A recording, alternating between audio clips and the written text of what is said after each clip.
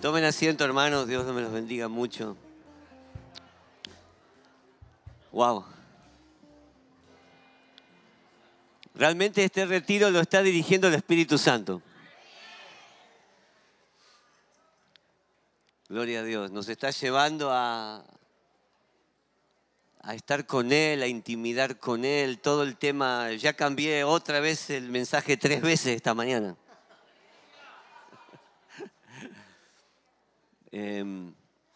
Y realmente lo que contaba Carlos como testigo de avivamiento, yo lo he vivido en la Argentina.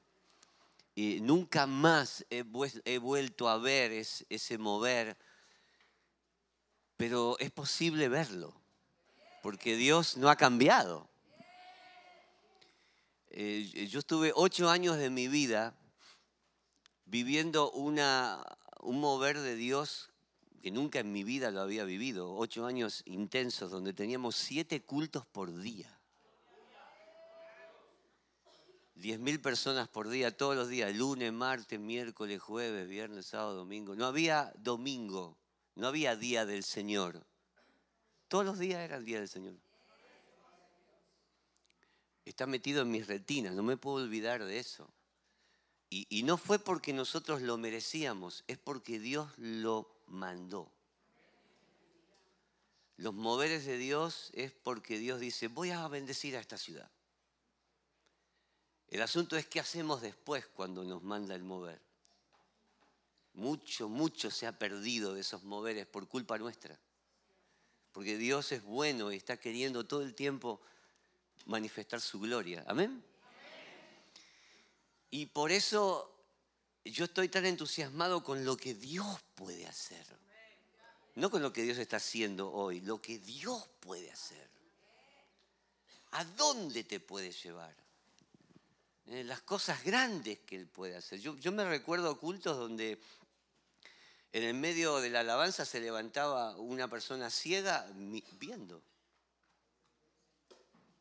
No había momentos donde uno oraba por los enfermos, sino que los enfermos se sanaban en medio de las alabanzas. Casos increíbles de sanidad, del poder de Dios. Es decir, me entusiasma pensar que Dios lo puede hacer. Me entusiasma pensar que todavía su brazo no se ha acortado. Y que si nosotros lo empezamos a buscar y empezamos a desear eso, más que a la comida, más que una casita, más que un carrito, y empezamos a buscar más de Él, Él lo va a dar. Él lo va a dar. Y es verdad lo que decía Carlos, en la peor crisis de Argentina, cuando estaba el pueblo quebrantado, donde había sentimientos de dolor, ahí Dios, por su misericordia, lo envió. Por eso, si estás en tiempos difíciles de tu vida, prepárate. Que quizás está preparando Dios el mover más grande de tu vida en este tiempo.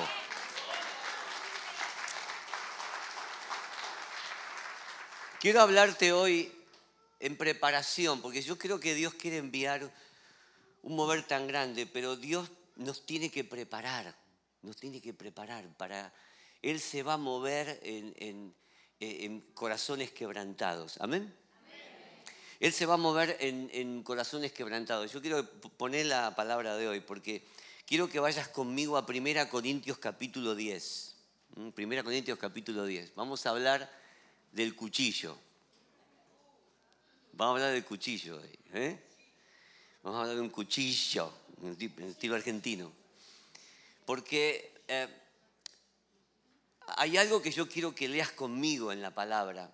Y está en 1 Corintios capítulo 10, versículo 1, que dice, escuche bien, no quiero, hermanos, que ignoréis que nuestros padres todos estuvieron bajo la nube, está ahí escrito, y todos pasaron el mar, y todos en Moisés fueron bautizados en la nube y en el mar, y todos comieron el mismo alimento espiritual y todos bebieron la misma bebida espiritual porque bebían de la roca espiritual que los seguía y la roca era Cristo. ¿Amén?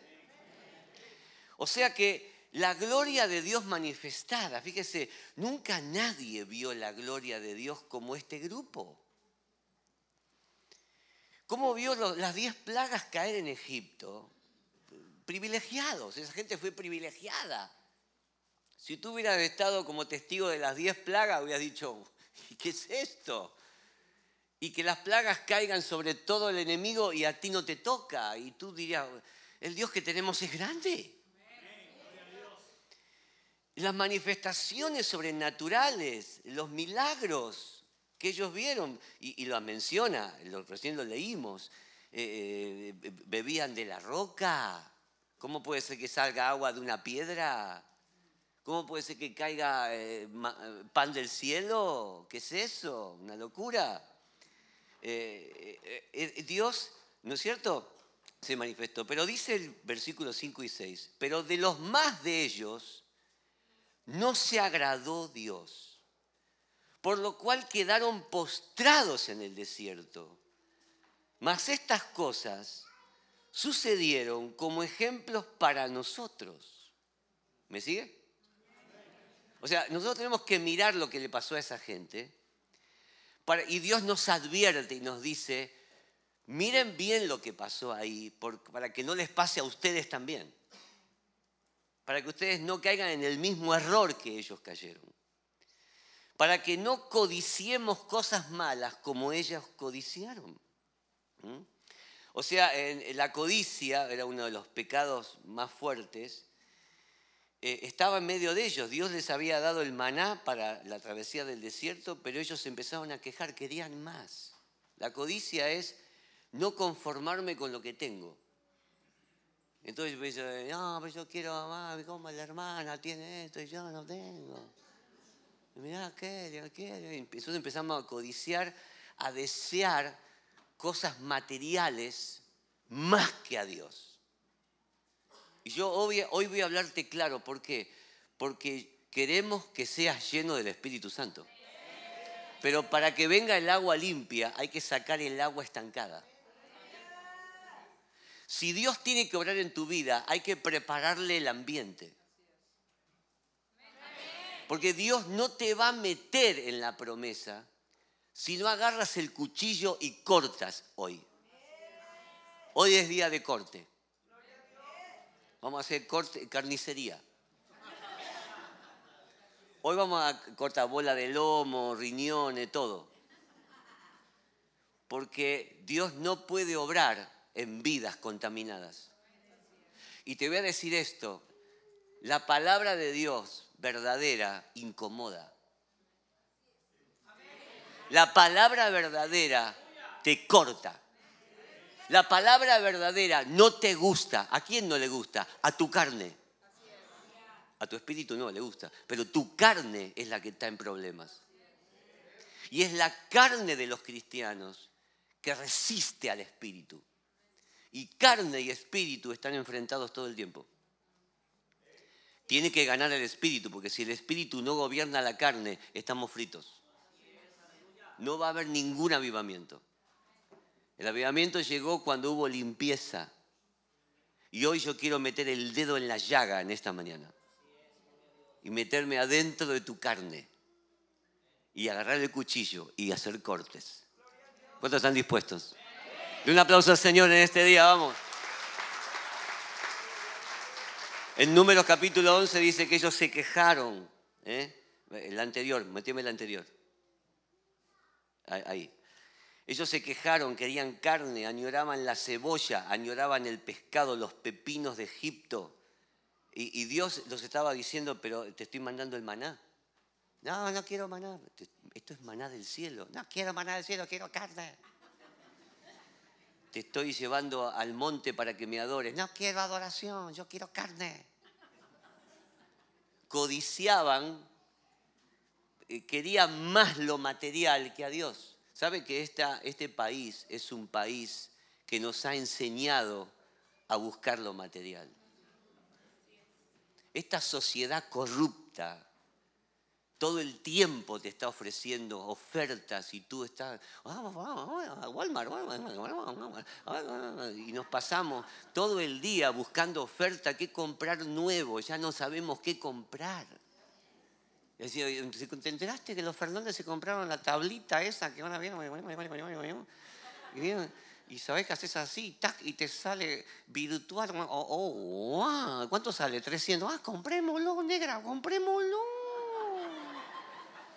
Comienza todo una lucha, es decir, ¿qué tengo, qué no tengo? ¿Cuánto tiene él, que no tengo yo? Esa codicia te está desviando del propósito mayor, que es Él. Y no nos conformamos con lo que tenemos.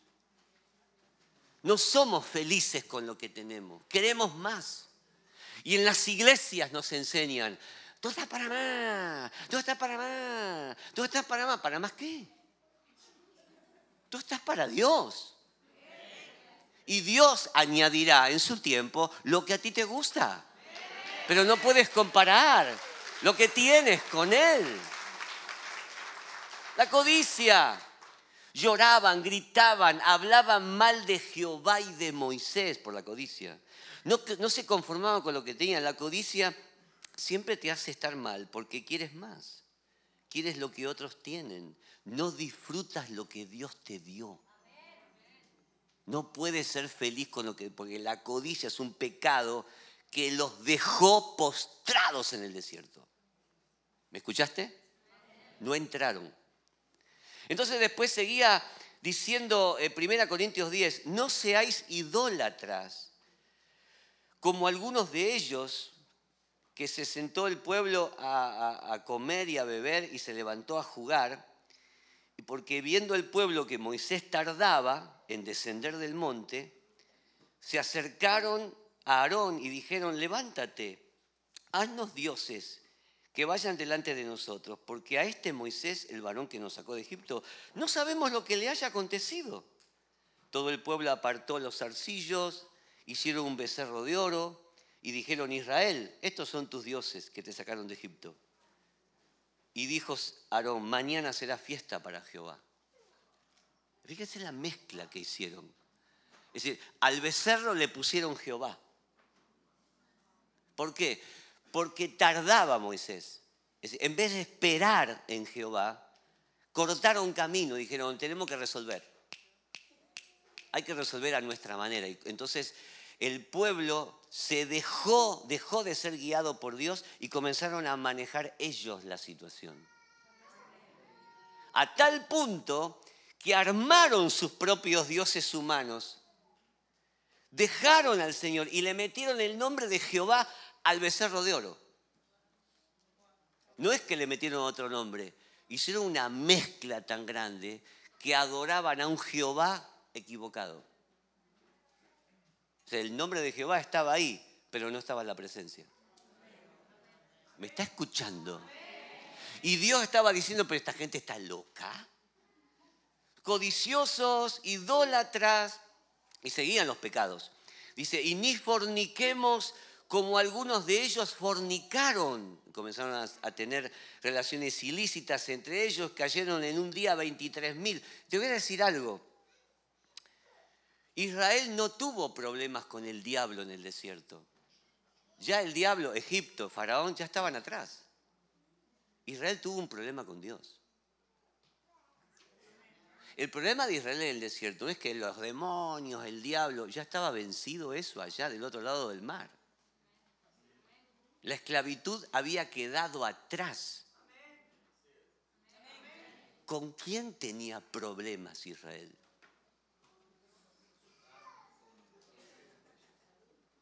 Y murieron más en el desierto que en Egipto. Por mano de Jehová. Por el tema Dios es un tema serio. No se puede jugar con Dios. No podemos jugar con Dios. O tienes vida o te mueres. No se puede jugar con Dios. No puedes decir Dios es poderoso y vives una vida adúltera, fornicaria, en pornografía, en inmundicia. Dios te va a destruir, hermano. No podemos jugar con Dios. Y si queremos entrar a la tierra prometida y tener un avivamiento y llenos del Espíritu, vamos a tener que limpiar nuestra vida delante de Él y decir, Señor, mi vaso ya está limpio. Ven con tu agua de vida y lléname. Dé un aplauso al Señor por esta palabra. Ni tentemos al Señor como algunos de ellos lo tentaron y perecieron por las serpientes. Ni murmuréis como algunos de ellos murmuran. Cuando uno habla mal del pastor, del hermano, empieza a chuche a este tipo, ahí quién se cree. Y empezamos a hablar mal de como cuando ellos comenzaron a murmurar, comenzaron a venir los juicios sobre ellos, delante de ellos, todos leprosos. Nosotros jugamos con el pecado. Jugamos. Te vuelvo a decir que este pueblo que estaba en el desierto, ninguno de ellos entró. Ah, bueno, pero mira, la nube de gloria, bajaba el maná santo, el agua salía de la peña. Mucho milagro, pero poca victoria. ¿Qué me interesa que hubo cantidad de milagros en mi vida si yo no entro al final? Lo importante es entrar, no el milagro. El milagro es circunstancial. El milagro me tiene que llevar a santificarme más. Pero a ellos el milagro no les interesó y vivieron una vida totalmente desastrosa. Por eso hubo necesidad de un cuchillo. Y ahora vamos a llegar a eso. Cuando Josué dijo, vamos a cortar el oprobio de Egipto y de los padres de ustedes. Porque para entrar a la tierra de la promesa vamos a tener que renunciar a la generación mala e incrédula. Y yo te voy a decir algo, tú y yo estamos rodeados de una generación mala e incrédula. Y si no nos limpiamos de eso, vamos a caer en la misma bolsa todos. Pero hoy estamos aquí para decir, yo no. Yo entraré a la tierra de la promesa. Yo llegaré a la meta que Dios me puso. A ver ese aplauso. Ni murmuréis como algunos de ellos murmuraron y perecieron por el destructor. Está en 1 Corintios 10, del 8 al 10. Y escuche esto, y ahora sí, dígale al que está al lado, apriétate el cinturón. 1 Corintios 10, del 11 al 13, dice, y estas cosas, diga conmigo, y estas cosas les acontecieron como ejemplo y están escritas para amonestarnos a nosotros. Diga, a nosotros, a quienes han alcanzado los fines de los siglos. ¿A quién? ¿Quiénes son los que estamos en los tiempos finales? O sea, más que nunca esta palabra es para nosotros. Porque el apóstol Pablo dice, los que estamos en los tiempos finales, es para nosotros esta palabra. Así que el que piensa estar firme, mire que no se caiga.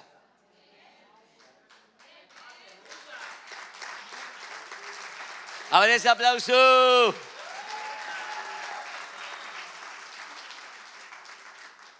Y sigue diciendo, no te preocupes, porque ninguna tentación no ha sobrevenido, ninguna tentación que no sea humana, porque fiel es Dios, que no te dejará ser tentado más de lo que puedas resistir, sino que dará también juntamente con la tentación la salida para que podamos soportar.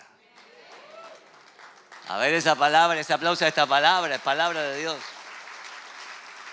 El pueblo vio la gloria de Dios, pero no entraron a la tierra prometida. 40 años viendo milagros. ¿Sabe cuánta gente dice, ay, yo quiero ver milagros, yo quiero ver milagros? ¿Tú crees que el milagro es qué? ¿La importancia?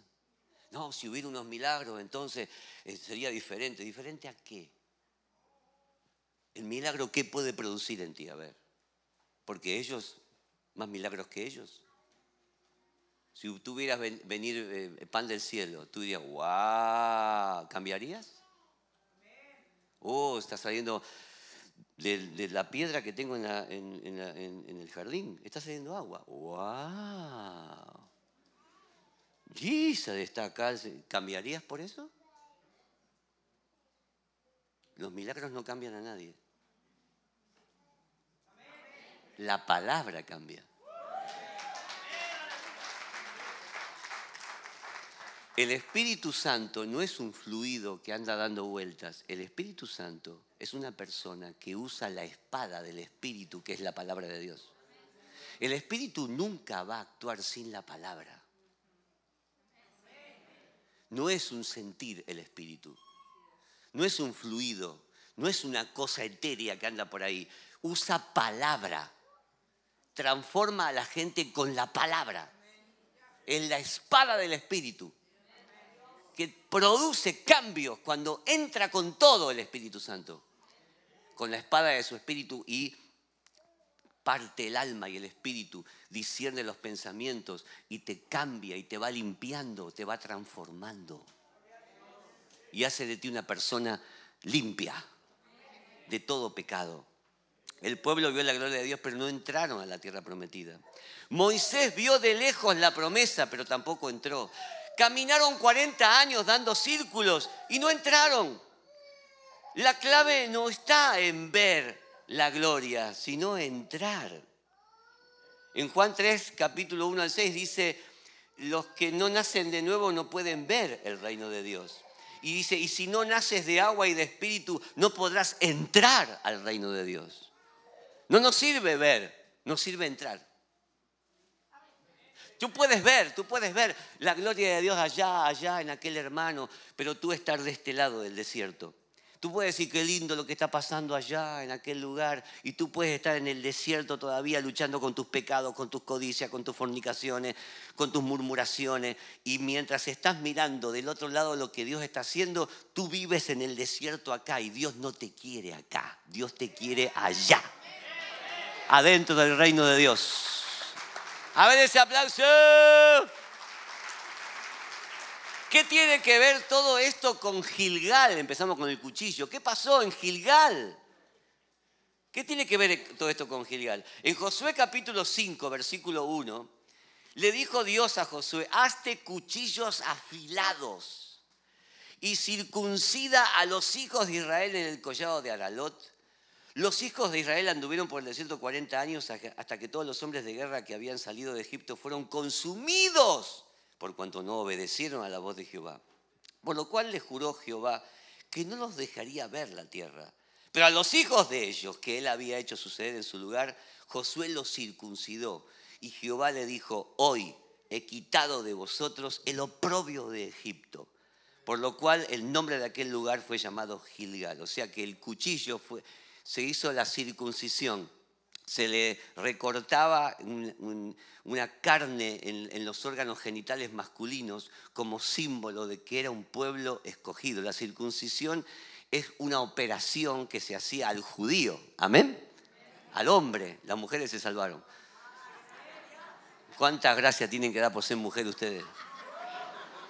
Pero a los hombres era todo un símbolo. Esa generación tenía que entrar. Y tenía que entrar a la nueva tierra sin la contaminación que traía la otra generación. Vuelvo a decir lo siguiente, la iglesia de este tiempo está bastante corrompida. ¿No te gustó? ¿No te gustó? Pero estamos llenos de cosas del desierto. Estamos rodeados de 1 Corintios 10. Mucha gloria, mucha nube, muchas luces, pero codicia, murmuración, fornicación, de toda clase. O sea que estamos mezclados, la gloria se mezcla con la carne. Y si tú no te das cuenta, si no te avisas, tú entrarías en la misma bolsa también y llegarías a ser una persona que vivirá toda su vida en un desierto y nunca entrar a la promesa. Para entrar a la promesa hay que agarrar el cuchillo y cortar. Y cortar no el órgano masculino, sino cortar el prepucio del corazón. Y el apóstol Pablo dice, no se circunciden, muchachos, se acabó la circuncisión física, ahora viene la espiritual. Agarra el cuchillo y limpia tu corazón para que puedas entrar a la tierra de la promesa. ¡A ver ese aplauso! Circuncisión significa pueblo escogido. ¿Sabe por qué le cortaban al pobrecito, a los hombres, a los bebés a los 8 días? ¿Por qué? Porque ellos decían esto, ellos decían, te tienes que casar con una judía. Entonces, tu órgano genital masculino, fíjate bien dónde lo vas a meter. No vas a hacer esto con una mujer que no sea de tu pueblo.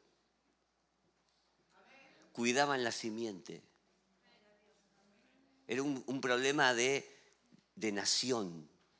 Ellos tenían que cuidar con quién iban a vivir, con quién estar y con quién armar una familia. ¿Me está escuchando? Está hablando de pueblo escogido. También significa pacto eterno porque había sangre. Había sangre en la simiente. Y limpieza, quitar el prepucio, limpieza. Esas 3 cosas hizo Josué y dijo, ustedes tienen que tomar una diferencia con sus papás. Sus papás fueron malos, pero ustedes serán diferentes. Y te voy a decir una palabra profética, levante su mano. Quizás tu familia no fue la mejor, pero a partir de ti hacia abajo sí será la mejor.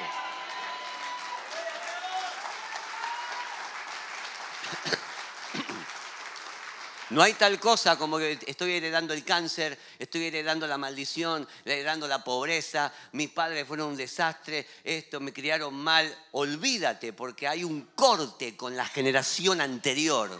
Se rompe la generación de maldición en tu vida. Y a partir de Cristo hacia adelante, tus hijos van a ser marcados con la nueva unción y el nuevo mover del Espíritu Santo en tu vida. A ver ese aplauso. Me impacta esto, que Josué, el capítulo 5 de Josué, es la clave de todo el libro. La clave. Este capítulo fue la clave de todas las victorias de Josué. Si no hubieran pasado por Gilgal, esos jóvenes hubieran heredado la maldición de sus padres. Pero la circuncisión, el cuchillo de Gilgal, cortó con el pecado. Tú puedes ver, mira, Moisés se la pasaba peleando con la gente. Vamos para allá. ¿Y por qué, Moisés? ¿Por qué? Vamos ahora al Mar Rojo. ¡Ay, Moisés! ¡Me tenés repodrida! Y Josué decía, vamos a dar 7 vueltas. Amén. Con Josué, ¿no? Vamos a dar 7 vueltas. Los sacerdotes metan los pies en el agua, en el Jordán. Amén. Nadie discutía nada. Todo el mundo obediente, hermano. Nosotros criticamos todos. Y el pastor dice que vamos a evangelizar. ¿Evangelizar a dónde? Que hay que venir a las 8 de la mañana a orar. Que venga él. Nosotros somos terribles. Tenemos la unción del desierto, hermano. Estamos marcados por la unción del desierto. Todo lo criticamos. Todo le ponemos traba a todo. Hablamos mal de todo el mundo. ¿A qué tierra prometida vamos a estar? ¿A dónde vamos a entrar con ese espíritu? Tenemos que agarrar el cuchillo y cortar de una vez lo que a Dios no le agrada, porque no entraremos a ningún lado si no lo hacemos.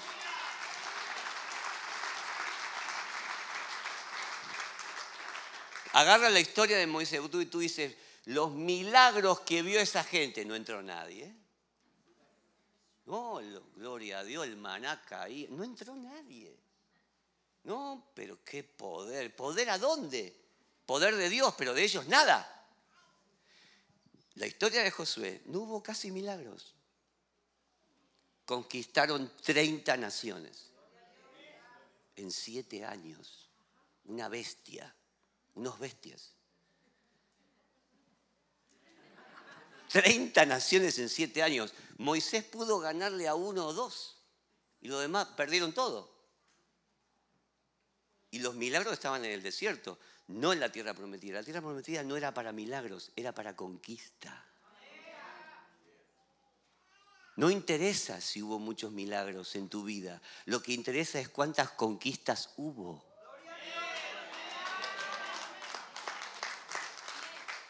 ¿Cuántas cosas venciste? ¿A cuántos lugares llegaste? ¿Cuántas metas que Dios te puso las cumpliste? Podrás decirme, no, pero siento la gloria, pero no llegaste a nada. ¿De qué te sirve la nube de gloria si no entraste a la tierra prometida? ¿De qué te sirve haber visto los ángeles volar y de repente Dios te dijo, tú no entras? Estás lleno de esto, una lista larga que no termina nunca. Pero estamos en este retiro con un cuchillo en mano a meter la circuncisión al corazón en este día. A ver, ¿a quién le gusta esta palabra? ¡Ouija! Me salió un nuevo nombre. ¡Ouija! En Mateo 7:21, se lo decía al pastor Carlos esta palabra. Mateo 7:21 dice, no todo el que me dice Señor, dígale que está al lado, apriétate el cinturón más ahora. No todo el que me dice Señor, Señor, entrará en el reino de los cielos. ¿Me sigue? Quiero que me explique usted este versículo. No todo el que me dice Señor entrará en el reino de los cielos, sino el que hace la voluntad de mi Padre que está en los cielos. ¿Hasta ahí me sigue? Muchos me dirán, diga muchos. O sea, estamos hablando de mucha gente. No dice algunos, dice muchos. Muchos. Muchos me dirán en aquel día. ¿Qué día? Cuando vamos todos, aleluya, aleluya. Va para arriba. Muchos me dirán aquel día, Señor, Señor. Yo fui profeta a la Europa, fui profeta allá, profeticé. Profeticé en tu nombre. Entonces viene otro y dice, yo eché 3.000 demonios. Yo eché 3.000 en tu nombre.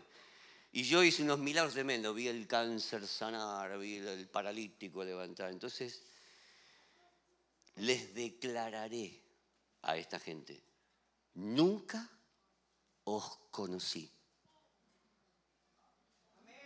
¿Leí bien? No. ¿Qué Biblia es esta? ¿La misma suya? Nunca os conocí. Apartaos de mí, hacedores de... ¿Qué? Como el que libera a un endemoniado, se supone que está lleno de la gloria de Dios. A mí me enseñaron eso, ¿a ti? Ok, parece que no. El que dice, vamos a orar por... Se sanó el tipo, se sanó. Oh, el hermano. ¡Oh! ¡Ah! El hombre sanó al enfermo. La gloria está sobre él. Según este pasaje, a Dios le interesa una sola cosa. Que en la vida hayas hecho la voluntad de Dios. A Dios le interesa una sola cosa. No que trabajes para Él, que hagas un ministerio, sino que Él te llamó con un propósito, te hizo nacer y quiere que tú cumplas el propósito de Dios en tu vida. Dios no está interesado en tu ministerio, ni en tus logros, ni en tu servicio. Él está interesado en que hagas su voluntad y tu vida haya sido de agrado a Él. ¿Me sigue? Rápidamente, pasame la que viene. Con esto voy a terminando. La voluntad de Dios tiene dos vertientes. Una, diga conmigo, apartado del mal. O sea, una persona que libera a un endemoniado, si el tipo es codicioso, adúltero y fornicario, a Dios no le interesa que libere un demonio. A Dios le interesa que el tipo sea puro de corazón. Sí, pero liberé un endemoniado. El endemoniado fue libre porque usaste el nombre. Los demonios se sujetan al nombre de Jesús, no a tu nombre. Las enfermedades se van en el nombre de Jesús y por amor al enfermo, Dios usó a una mula para sanar a esa persona. Nosotros creemos que somos nosotros, no somos nada. Es Jesús el centro. Nosotros tenemos una responsabilidad que es hacer la voluntad de Él. Si Él te dijo, apártate del mal, apártate del mal. No le dé más vuelta, ¿no? Porque yo soy de México. No interesa que seas de México. Dice que te apartes del mal, que obedezcas a la palabra de Dios, que tengas una vida llena de amor, que seas una persona de oración, que seas una persona de alabanza, que vivas una vida de servicio, que vivas una vida de fe y que ganes almas para Jesús. ¿Acaso eso no es la voluntad de Dios? ¿Sabe cuántos cristianos no cumplen esto? Y alaban.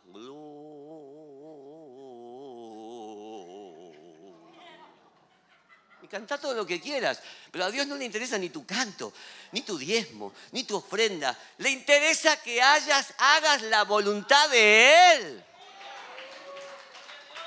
por la cual te llamó para algo.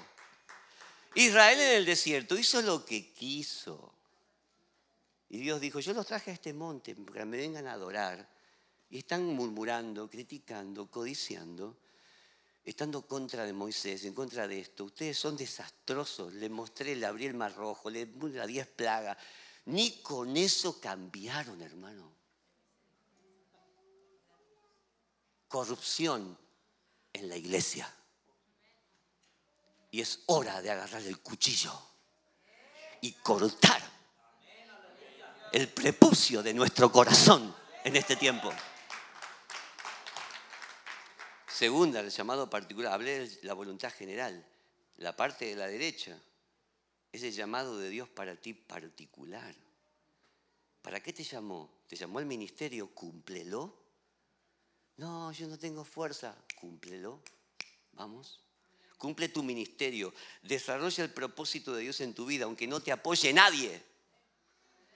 Entrégate y sacrifícate para hacer el llamado que Dios te dio en tu vida. El otro día, el año pasado, mi hijo fue llamado al ministerio. Yo estaba enfermito y él estaba cuidándome en el hospital. No sé si conté eso la vez pasada. Y entonces a la noche Dios le habló. Él era muy próspero, era un productor muy bueno de música, de un montón de cosas. Ganaba un dinero grandísimo. Y esa noche Dios le habló mientras me cuidaba y le dijo, si tú mueres hoy, ¿qué me traes a mi presencia? ¿Hiciste lo que te pedí? Y él fue quebrado por esa palabra. Y empezó a buscar la palabra y dijo, Señor, quiero hacer tu voluntad, no la mía. Porque a veces la voluntad nuestra es dinero. Entonces, producción, y Dios te dice, ¿quién te llamó en la vida a que hagas dinero? Yo te llamé para otra cosa. Entonces, capaz que vos sos súper próspero y Dios te dice, serás próspero en lo que vos te gusta, pero no en lo que yo te llamé. Y en un momento las riquezas se te van a ir como el agua. Porque no estás haciendo lo que Dios te pidió que hagas. Él comenzó a buscar, a meterse con Dios, empezó a orar, empezó a llorar. Al domingo siguiente, perdón, me dice, voy a predicar yo. Agarró el púlpito, predicó él, una palabra que me quedé frío. Al domingo siguiente me dice, voy a volver a predicar yo. Ya no me dejó predicar más. Me echó de la iglesia. Yo que oré durante años pidiendo que Dios lo llamara y él resistiéndose al llamado. Pero cuando llegó el momento, él entendió, perdió dinero, se le bajaron las cuentas, no sabía cómo pagar, pero es feliz, el hombre feliz. Feliz haciendo la voluntad. Cuando uno hace la voluntad de Dios, es una persona feliz. Mientras no hagas la voluntad de Dios, podrás tener de todo, pero acá adentro hay un vacío así. Porque no estás haciendo lo que Dios te pidió. Y podrás decir, en tu nombre, en tu nombre, en tu nombre. Y Dios te va a decir, no todo el que me dice Señor entrará en el reino, sino el que hace la voluntad de mi Padre que está en los cielos.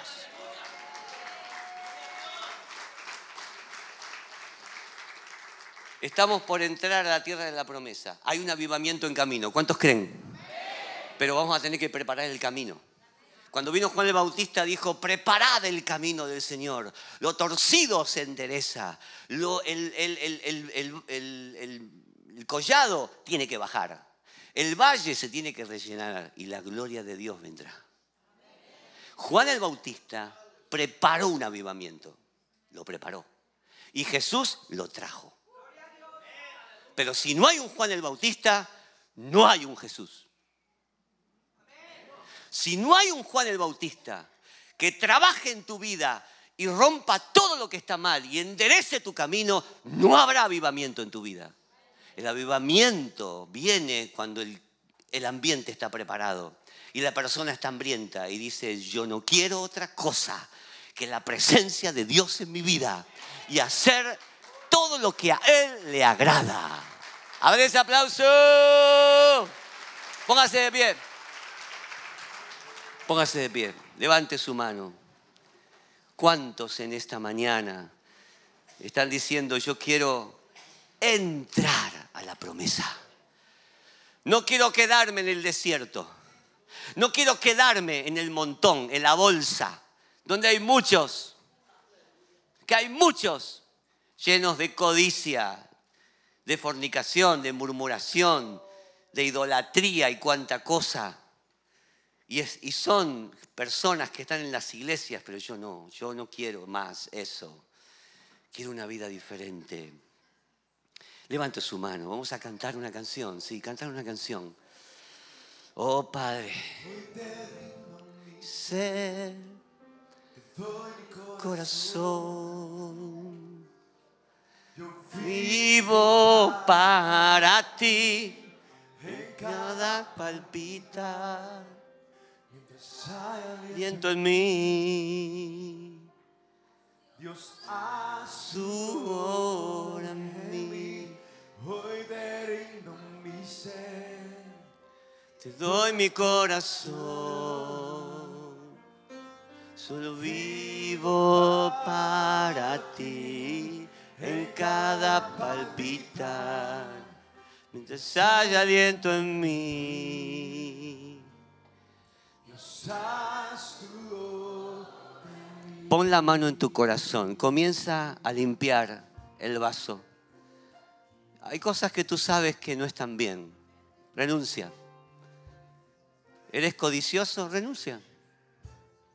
Dile, Señor, gracias por lo que tengo.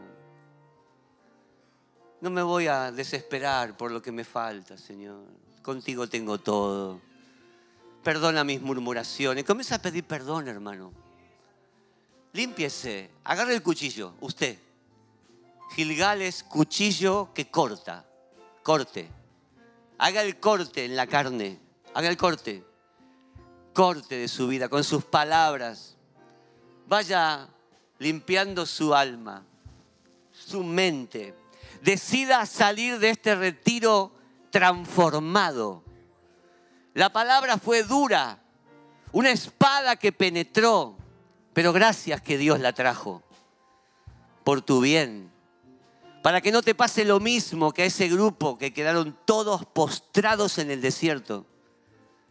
Solamente entró Josué y Caleb. Ninguno más. Y los hijos de todos ellos. Hoy es el día para que tú digas, yo soy de la generación de Josué y Caleb. Yo entraré. Yo conquistaré. Yo veré la gloria de Dios. Yo veré un avivamiento. En mi iglesia, en mi familia, en mi país. Vamos, ore a Dios, levanta la voz.